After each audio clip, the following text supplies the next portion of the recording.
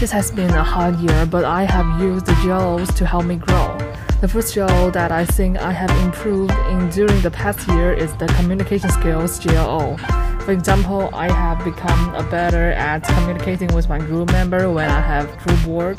Also, I started to communicate with teachers if I have any work that I couldn't finish on its due date. I will talk to my teachers for asking for more time on this assignment to work on, or discuss how my teacher can help me with it. Another GLO that I feel I'm improving is the problem solving and thinking skills GLO.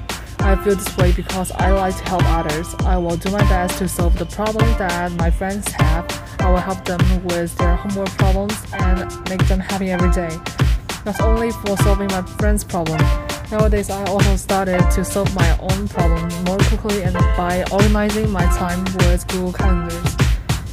My goal for the next term is to improve the organization and research skills of GLO.